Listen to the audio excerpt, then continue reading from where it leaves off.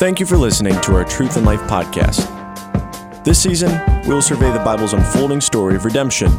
From Genesis to Revelation, every book points to Christ and edifies His church. For more information on our church, visit ChristTheWord.com. Well, good morning. How's everyone doing? Yeah, good. Yeah, thank you. It's good to have you. One of our 2 weeks of being, combined in here. We'll be teaching this week and then next week as well, and then back to our regular Truth and Life classes. And so I'm excited. We're going to be looking at the book of Haggai today. Hope you grabbed a handout on your way in. We're going to follow this. This is just for you to have and sort of follow along. Hopefully we'll follow it. But notice at the bottom, application, it's blank. Now, am I just lazy and didn't think of anything and didn't put it in there? Partly, yeah. But there's a no, I have some applications. Why would I leave that blank? Any guesses? You can write. Yeah, it's not, actually, I ran out of room. You know, we're supposed to keep it on one page. But I'm not going to do your work for you, okay?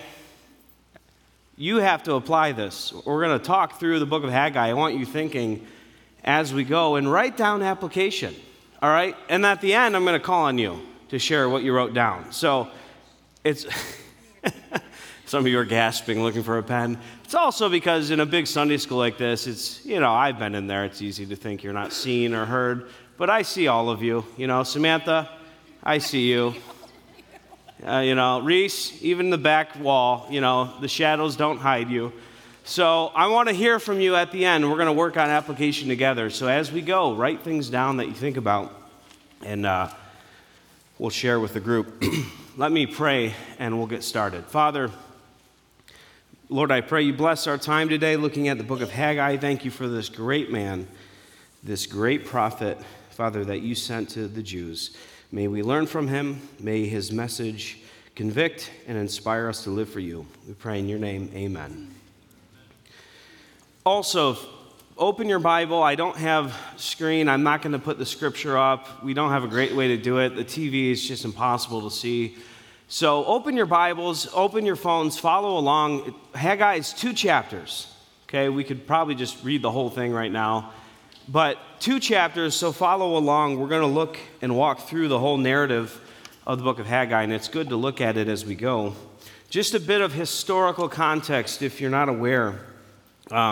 This is written to the Jews. Haggai is sent to the Jews, and this is after the Babylonian exile. So you remember God had allowed for Nebuchadnezzar to rise up and to go and destroy Jerusalem, take the people away, destroy the city, destroy the temple. And so for 70 years, the Jews were living in exile in Babylon. The Persian Empire rises up and removes the Babylonian Empire, overthrows it. And so the Persian Empire is now ruling. And in the second year, we're told in the first verse of Haggai, in the second year of Darius the king, is when the message of Haggai takes place. And so this is right around, this is 520 BC. One of the interesting things with Haggai is we know the dates, and there's 5 different messages that we're going to walk through, and we know the times and the days that Haggai gives them. Haggai, the author, likely born in Babylonian captivity, and so he's returning here as well for the first time. You'll remember Zerubbabel, who is we'll find in the book today. He is the prince, the governor, who is sent by Darius back to Jerusalem, as well as Joshua the priest. And Zerubbabel and Joshua come 18 years prior to the message of Haggai. So it's 18 years following the Jews' return that they've been here. And that was the first wave, which was about 50,000 Jews. By the way, I didn't realize this preparing for this. So, you have the return, you have other characters, right? Ezra, Nehemiah. One of the things I didn't realize until preparing for this, there's about a 100-year span between the Jews' first coming and Nehemiah and his work. And so, we tend to read that account of the Jews coming back and rebuilding and sort of cram it all together, but it was 100 years. Imagine what takes place over the 100 years. And so anyways, Haggai is about 18 years after they return. And we'll start by looking at now the content of not Habakkuk, Haggai. It says Habakkuk on your outline. Anyways, Haggai. So the first message we find in verses 1 through 11, and I'm just going to read this because it's short and it's helpful. The second year of Darius the king, on the first day of the 6th month, the word of the Lord came by the prophet Haggai to Zerubbabel, the son of Shealtiel, governor of Judah, and to Joshua, the son of Jehozadak, the high priest, saying, Thus says the Lord of hosts, this people says, the time is not come, even the time for the house of the Lord to be rebuilt.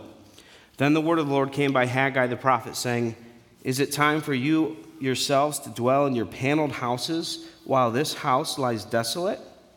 Now therefore, thus says the Lord of hosts, consider your ways. You have sown much, but harvest little. You eat, but there's not enough to be satisfied. You drink, and there is not enough to become drunk. You put on clothing, but no one is warm enough. And he who earns wages to put in the purse with holes. Thus says the Lord of hosts, consider your ways, go up to the mountains, bring wood, and rebuild the temple, that I may be pleased with it and be glorified, says the Lord. You look for much, but behold, it comes to little. When you bring it home, I blow away. Why? Declares the Lord of hosts. Because of my house which lies desolate, while each of you runs to his own house. Therefore, because of you, the sky has withheld its dew, and the earth has withheld its produce. I called for a drought on the land, on the mountains, on the grain, on the new wine, on the oil, on what the ground produces, on men, on cattle, and on all the labor of your hands. Okay. This is called rebuke. God is rebuking the people. They've come back. God has allowed their bondage the chains to be broken of their bondage in Babylon. And they come back, and what do? They get to work, right? On what? Well, their homes. They begin, and for seeming 18 years, they work on their homes. And so God rebukes them.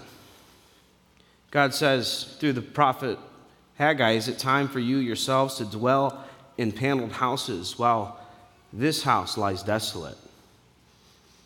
The people of Israel were to come and rebuild the temple. They were to come and put their work and their efforts there, and they didn't do it. And so God deals with them by cursing them. Now, what's interesting about the curse? Consider your waves, you've sown much, you harvest little, you eat, but you're not satisfied, you drink. Okay, so they still have the things, right? Food, water, wine, house. But what's the curse? And this is the worst. When you think about it, this is the worst curse of all. What's the curse? They're not satisfied in whatever they do. And you think about that. Isn't that terrible? To live never being satisfied. There's nothing you can do, right? Except cry to God. But if you're not satisfied, you can't go out. You can't get more things. You can't change an environment. So what a terrible curse. And even to have the things to still have good things, and yet not even the good things will profit them anything. And so God doesn't allow them to be satisfied. And they should have known that. God also brings drought. He says in verse 11, I called for drought on the land, the mountains, the grain, the new wine, the oil, on men. You wonder, what does that mean? Drought on men. Okay, so this is the first message that Haggai brings. Now, how do the people respond? The second message found in verses 12 through 14. Then Zerubbabel, the son of Shealtiel, and Joshua, the son of Jehozadak, the high priest, with all the remnant of the people, obeyed the voice of the Lord their God and the words of Haggai the prophet, as the Lord their God had sent him. And the people showed reverence for the Lord. Then Haggai the messenger of the Lord spoke by the commission of the Lord to the people, saying, I am with you. Okay, so how do the people respond? Well, repentance, change. The people fear God. They respond with reverence, right? Reverence, fear, and they obey him. Now, this message comes about 3 weeks, this next message after the first one, and so there's a change in the hearts of the people. And so God, in response to their humility and repentance, says in verse 13, which is a beautiful, beautiful statement. He tells Haggai, the messenger of the Lord, say to the people, I am with you. What a quick turn by God. Rebuke the people's repentance, I'm with you. I'm with you. What a great promise we have there. Moving on, the third message, found in starting in chapter 2. Well, actually, let me finish reading. So in 14, so the Lord stirred up the spirit of Zerubbabel, the son of Shealtiel, governor of Judah, and the spirit of Joshua, the son of Jehozadak, the high priest, and the spirit of all the remnant of the people. And they came and they worked on the house of the Lord of hosts, their God, on the 24th day of the 6th month in the 2nd year of Darius the king. Okay, so notice what's a part of their repentance. Work. You know, this isn't, oh, we've sinned and we feel bad, God. They go to work. Third message, comfort and hope. Starting in chapter 2, it reads, on the 21st day of the 7th month, the word of the Lord came by Haggai the prophet, saying, speak now to Zerubbabel, the son of Shealtiel, governor of Judah, and to Joshua, the son of Jehozadak, the high priest, and to the remnant of the people, saying, who is left among you who saw this temple in its former glory? How do you see it now? Does it not seem to you like nothing in comparison? But now, take courage, Zerubbabel, declares the Lord. Take courage also, Joshua, son of Jehozadak, the high priest, and all the people of the land. Take courage, declares the Lord, and work, for I am with you, declares the Lord of hosts. As for the promise which I made you when you came out of Egypt, my spirit is abiding in your midst. Do not fear. For thus says the Lord of hosts, once more in a little while I'm going to shake the heavens and the earth and the sea also and the dry land. I will shake all the nations, and they will come with the wealth of nations, and I will fill this house, says the Lord of hosts. The silver is mine, and the gold is mine, declares the Lord of hosts. The latter glory of this house will be greater than the former, says the Lord of hosts. And in this place I will give peace, declares the Lord of hosts.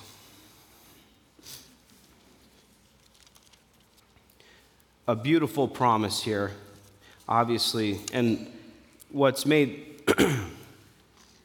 to be the case is there are those that may have seen the temple, Solomon's temple, before this and its glory. And as they begin to build this, and you imagine they lay the foundations, you know, it's not exactly what it used to be.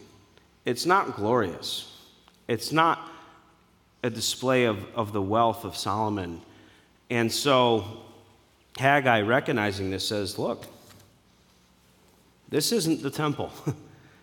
This needs to be rebuilt, but there's a new temple coming. This is looking forward to what's ahead. This is looking for Christ, right? And we'll get to that and talk more about that later. But notice when he says, in verse 6, once more in a little while I'm going to shake the heavens and the earth and the sea also and the dry land. I will shake all the nations, and they will come with the wealth of nations. There's a note there. You see that?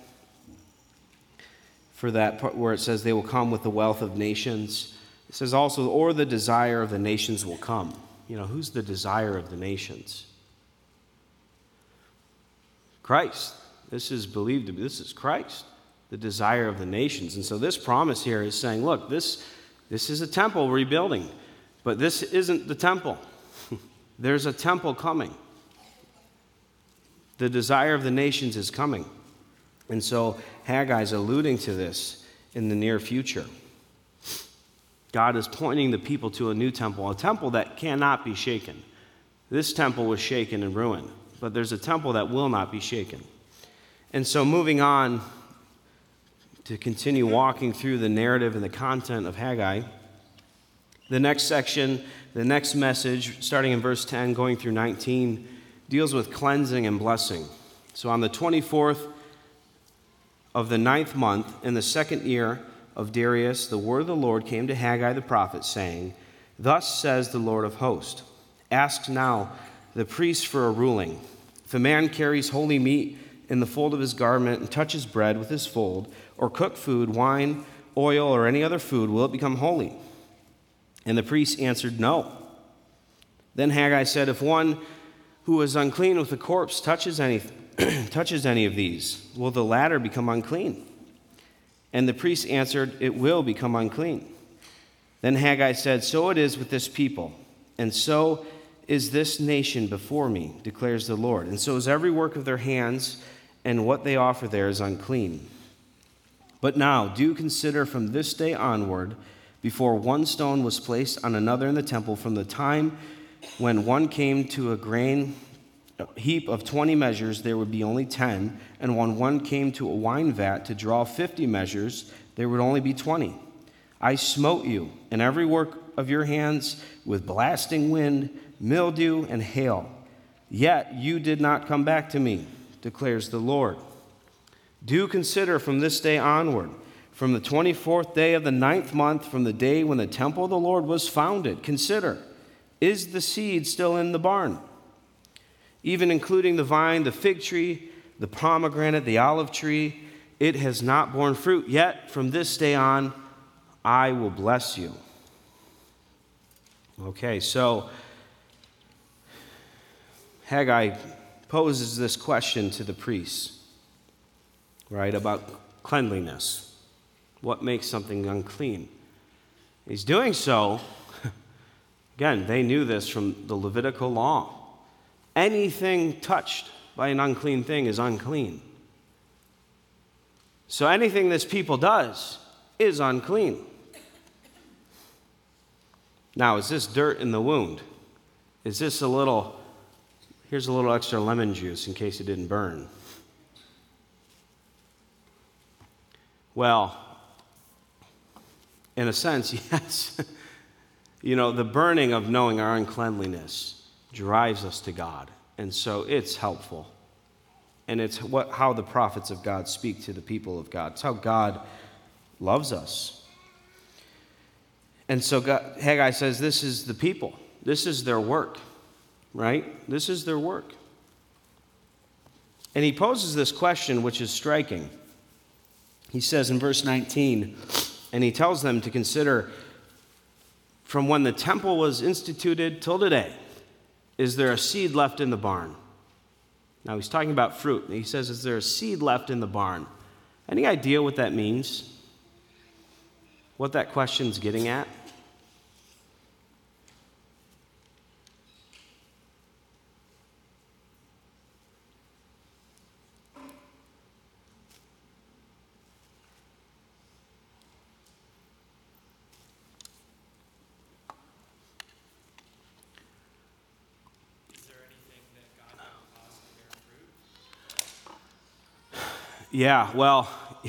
You realize that's a part of it.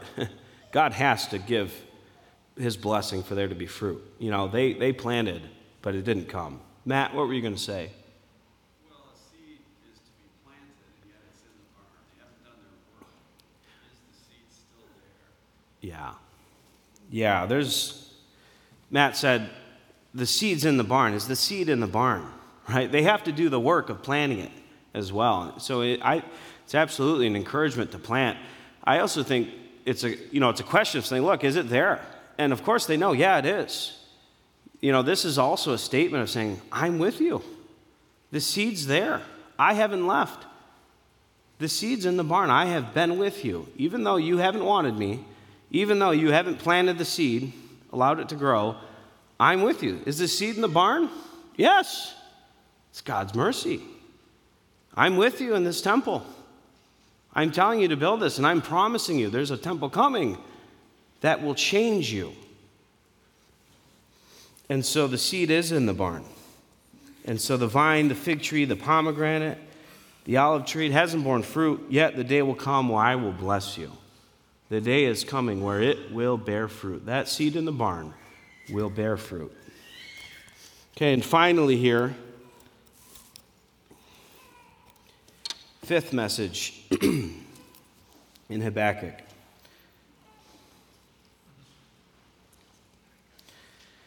The promise of a Messiah. So reading in verse 20, then the word of the Lord came a second time to Haggai on the 24th day of the month. So the same day. Okay, the same day as the last message. But this one is not to the people, it's to Zerubbabel. Okay, speak to Zerubbabel, governor of Judah, saying, I am going to shake the heavens and the earth. I will overthrow the thrones of the kingdoms and destroy the power of the kingdoms of the nations. I will overthrow the chariots and their riders, and the horses of their riders will go down, everyone by the sword of another. On that day, declares the Lord of hosts, I will take you, Zerubbabel, son of Shealtiel, my servant, declares the Lord, and I will make you like a signet ring, for I have chosen you, declares the Lord of hosts. Okay, so a couple things about this last message. God is foretelling of the time where he will destroy the nations. The nations will be destroyed, and his choosing and raising up of Zerubbabel. Now, the thing we have to recognize with this and sort of what all this means and why Zerubbabel, well, remember, Zerubbabel, and is important to note that he was in the line of David, okay? Zerubbabel is a part of the line of David, and from Zerubbabel, the line of David continues. And so this is God, he says, make you a signet ring, for I have chosen you. This is God's choosing of Zerubbabel, choosing that the line of Christ, that it will continue, demonstrating his faithfulness, that it will go on. And from Zerubbabel come Joseph and Mary. And so there's two lines. The line is split for a time, and it comes together at Zerubbabel, and the line continues after him, both Mary and Joseph. And so this is the promise of the Messiah coming. This is the promise spoken to Zerubbabel, through Zerubbabel, but it speaks to Christ. I will make you a signet ring, right? A seal. You're mine, declares the Lord. And so that's sort of the flow of Haggai. That's the message. The next section you have on your outline, and I believe most of the groups have been following this, is, Christ in the church. How do we see Christ in the church? Well, I hope it's becoming evident to you and is obvious. I want to read from Hebrews. We studied this last week. You can turn there. Hebrews 12. Excuse me. Hebrews 12, John Owen makes the comment on this passage that this message in Hebrews and this message of Haggai are one and the same. This is talking about the same fulfillment in Christ. And so Hebrews 12, starting in verse 26, see to it that you do not refuse him who is speaking. For if those who did not escape when they refused him who warned them on earth, much less will escape who turn away from him who warns from heaven. And his voice shook the earth. Okay, remember, Haggai speaks that God will shake the earth.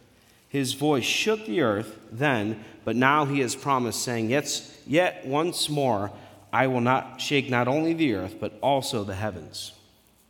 This expression, yet once more, denotes the removing of those things which can be shaken as of created things, so that those things which cannot be shaken may remain. Therefore, since we receive a kingdom which cannot be shaken, let us show gratitude, by which we may offer to God an acceptable service with reverence and awe, for our God is a consuming fire. Okay, do you see the connection all through that? God will shake the heavens and the earth. May we offer to God an acceptable service with reverence and awe. The people of Haggai had reverence and awe for God. But yet, we see a further fulfillment, and Hebrews is looking back, of course, right? Why are the heavens and the earth shaken?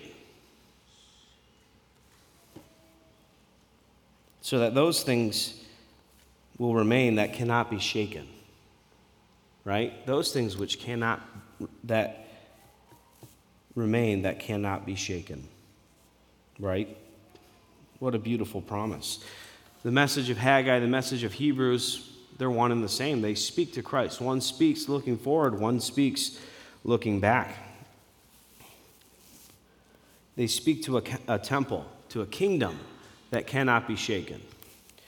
I also want to read from John, speaking of Jesus and the allusion to the temple. John 2:19 says, "His disciples remembered that it was written, 'Zeal for your house will consume me.' The Jews then said to him, 'What sign do you show us as your authority to do these things?' Jesus answered them, 'Destroy this temple, and in 3 days I will raise it up.' The Jews then said, 'It took 46 years to build this temple. How will you raise it up in 3 days?' But he was speaking of the temple of his body. So when he was raised from the dead, his disciples remembered that he said this, and they believed the scripture and the word which Jesus had spoken." Christ makes clear the temples of Solomon, the tabernacle, the temple of Solomon, the temple of Zerubbabel that's being built here, they point to Christ. Christ is the temple. Christ is the temple that can't be shaken. And what does 1 Corinthians say?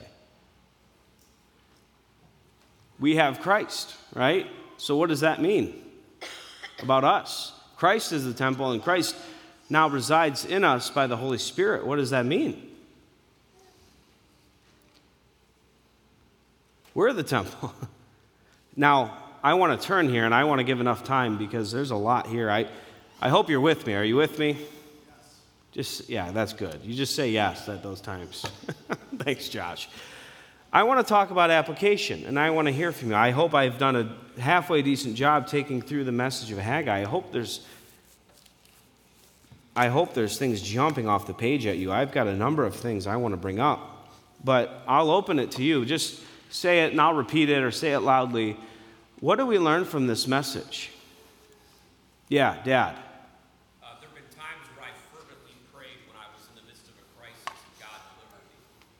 But like the people building panel homes, I quickly returned to my routine afterward, and I didn't show any gratitude to God for delivering me. Okay.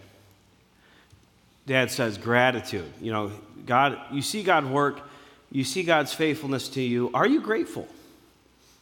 You know, are you grateful? We read in the passage, where is it? Oh, there. From Hebrews, since we have received a kingdom that can't be shaken, let us show gratitude. You know, since you've received a kingdom that can't be shaken, be grateful. You know, are you grateful that Christ has been given to you? That, you know, we're like the Jews, aren't we? I mean, our nature, we are the Jews. We are the people that say, God, we love you, idols. God, we love you, idols. Okay? That's us. But thanks be to God, He's given us a kingdom. He's given us His Spirit. It can't be shaken. Right? We are His. And that should always well up within us gratitude because of what God has done for us. So absolutely, gratitude. You read this. You even read God's response to the Jews in Haggai, and you think, did they deserve God? Did they deserve God keeping His seed in the temple? No. It's God's mercy, God's mercy. Gratitude. He who is forgiven much, much loves much. All right, great. Others. Yeah, Jeanette.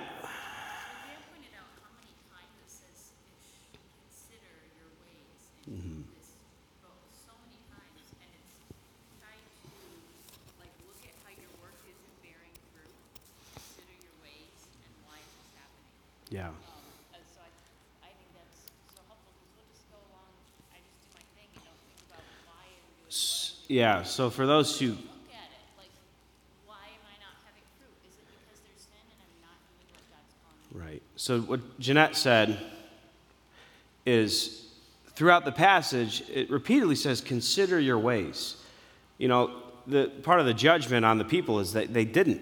And they should have recognized, hey, I'm going to get my wine, and I'm expecting, 50 whatever measures, and there's 20. You have to sit there and say, what's the fruit of my life? That's the consider your ways. Have you considered your ways? Have you sat down and said, is God blessing me? Or am I hitting a brick wall and then another brick wall and another brick? Consider your ways. It may be that you need to turn to God, right? It may very well be. And so it's on us to do that. God expects us to know. He expected the people to understand. You should have known you were to give to God and build the temple. Excellent. Others? Yes. Like Ecclesiastes, our study, it says you eat, but you never have enough. You drink, but you never have your fill. You put on clothes, but you're not warm. Without God, none of this makes any sense. Yeah, so they have food, they have wine. We brought this up. There's just not enough. There's never enough. There's never enough. And where does the message, where does Haggai direct our attention? Where do we go? What's the source of the problem when we don't have enough? Why is it? It's because we're not giving to God. Isn't it striking? Isn't it so striking that you don't have enough because you're not giving enough to God? You aren't satisfied because you're not giving. But when we feel need, when we're not satisfied, what do we tend to do? Hoard, stock up. Well, I got to have more then, right? When we have a fear or an anxiety about, let's just say, money. I think the two currencies we have that are just, it's basically everything, time and money, right? Almost everything falls into that camp. Take time or money. What's our tendency when inflation rises, fear of future, wars, rumors? That's not the time where we're like, oh yeah, let's start a building campaign and let's start giving big time money. Or let's be more generous, right? Let's give to God. But look, what's this promise? Included in this is a promise, isn't it? Give to God, and He'll stretch what you have further. And so when you have times of need, when I have times of need, the response should be, well, I've got to give more because I need God to stretch what I have. And if I hold on to it, God won't. It'll be depleted, right? The perfect inverse to this is you think about the woman with Elisha, the feeding of the 5,000. You think about the ways that God works and gives so much more from what you had. So think about it. With money, time, okay? To hit on this really quick. Time. Again, it's the same thing. When we feel a crunch, there's sports, there's family, the holiday. You just go down the line. Busy day. Our tendency is just to, buckle down, close in, right? But these are the times God says, no, give. It's the same thing. It's the same thing. And so on your busiest days, I don't remember, it was Martin Luther or I don't know. These guys had crazy prayer lives, He would say I don't remember who it was, but on the busiest of days, he would intentionally pray for 4 hours, read and pray. He would pray more, and he would speak about the blessing of God through that. And it's the same for us. I want to encourage you. I think, I know God has blessed this church with so many of you who serve and give yourselves to the time and the work of the church. And that's a great blessing, and I want to encourage you, keep going in that. Don't ever give in to the, it's a very common thing in our culture, burnout culture, right? I don't know what all they call it. I'm not in the business world, but burnout this, burnout that. And how does God call us to deal with burnout? Give. You're not giving enough. Trust God that He'll bless you beyond what you could imagine or think as you give to him. Trust God that he'll give it even the more you spend serving the church and being faithful in worship service and faithful at youth group and faithful at Awana and whatever it is. Trust God.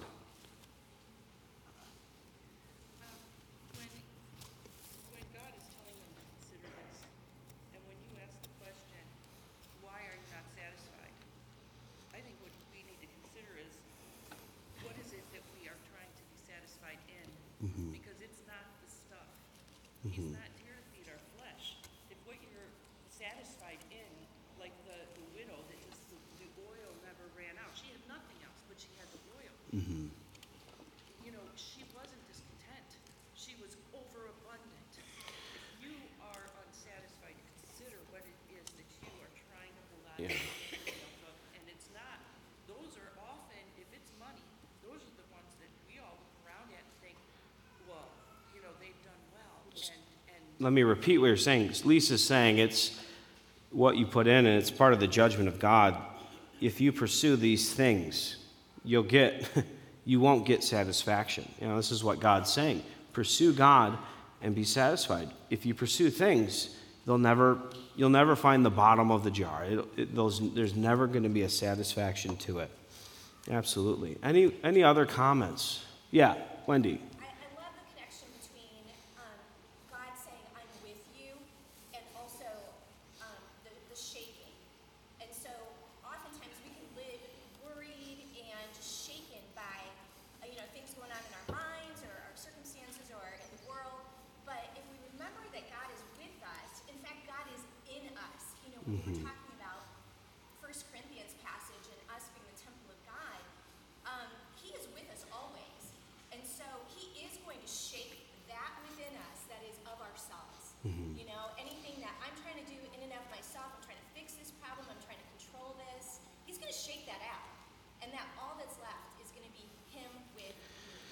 Yeah, Wendy, if you didn't hear, the promise and I'll just read the 1 Corinthians, do you not know you're a temple of God? The Spirit of God dwells in you. The Spirit of God dwells in you. If any man destroys the temple of God, God will destroy him, for the temple of God is holy, and that's what you are. Anyone who destroys the temple, God will destroy him. Again, promise. God's with you. You're the temple, and so God is for you. He's with you. He's fighting for you. He's interceding for you. And so Wendy was saying, this analogy of shaking and those found in Christ are firm. God shakes us, right? He still shakes us, but it winnows the sin in our lives and takes it out. But what's good remains. And what a beautiful promise. What a promise of assurance and being found in God, right? Even in the midst of sin. What a great blessing. Any others? These have all been great. Yes.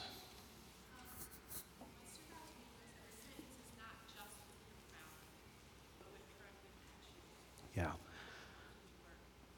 Yeah, Vanessa said repentance is not a verbal, all right? Confession is a part of it, but it's an action, so they worked, right? And you just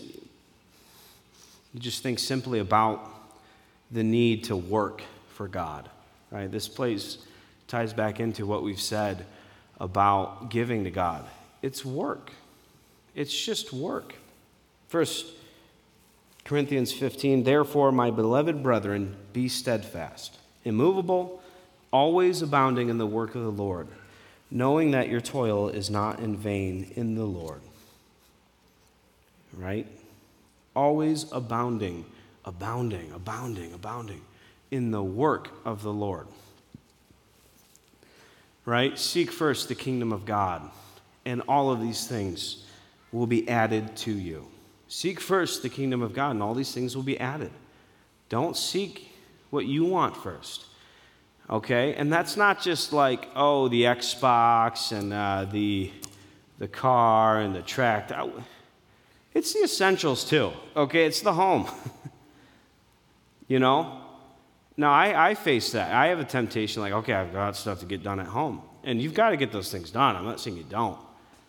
But trust God. God does stretch.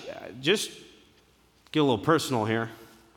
This week, I was looking at this week thinking, this is going to be terrible. Busy week, okay? So it so happened, you got me twice today. I'm sorry. Sunday school and then I'm preaching. So I looked at that and thought, okay, I've got to do those. And then we had our leaders retreat Friday, Saturday. We had, what was it? Oh, a concert I took the kids to. I bought the tickets a year ago. So everything just kind of came to this week. I was like, oh, this is going to be miserable. Like, buckle up, honey. I'm not going to be happy this week. This has been one of the happiest weeks of my life. I don't know if that's probably hyperbole, whatever. But really, I have been blown away, and it's fitting because of what we're reading. God just allowed things to fall into place and happen. And I thought, wow, what a good reminder, This is true for you. God really does stretch and bless when we give ourselves to him. He makes cars last. He makes homes stay together. He allows for things like this to happen, sometimes things we're not even aware of. And so I really want to encourage you. I want to challenge you. Give to God. Be abounding in the work of the Lord. Abound in it. Never say no to serving God, for the opportunity to serve the people of the body, for the time spent in the Word of God and prayer. We're never too busy where this is not absolutely necessary for our daily lives, right? Don't let your time and your scheduling and all this cause you to miss the reality that we give to God first and God blesses, right? And consider your ways. Maybe you don't have some traction right now. The first thing you ought to do is go to God and say, all right, God, where do I need to start serving you more? How do I jump in? How do I rebuild the temple? How do I get my hands dirty with the work that I'm called to do? And so abound in the work of the Lord. Be grateful. Rest in God. The promise in Haggai, one of the other things I had is it's a temple of peace. There's peace with God. There's real peace. A firm foundation that can't be shaken with peace. And so, anyways, we'll end there. But be encouraged by the message of Haggai. Give to God. Seek his kingdom, and God will bless you. Let's pray. Thank you for listening to Truth and Life. If you enjoyed the series, please subscribe. And remember, from Genesis to Revelation, every book is truth to live by.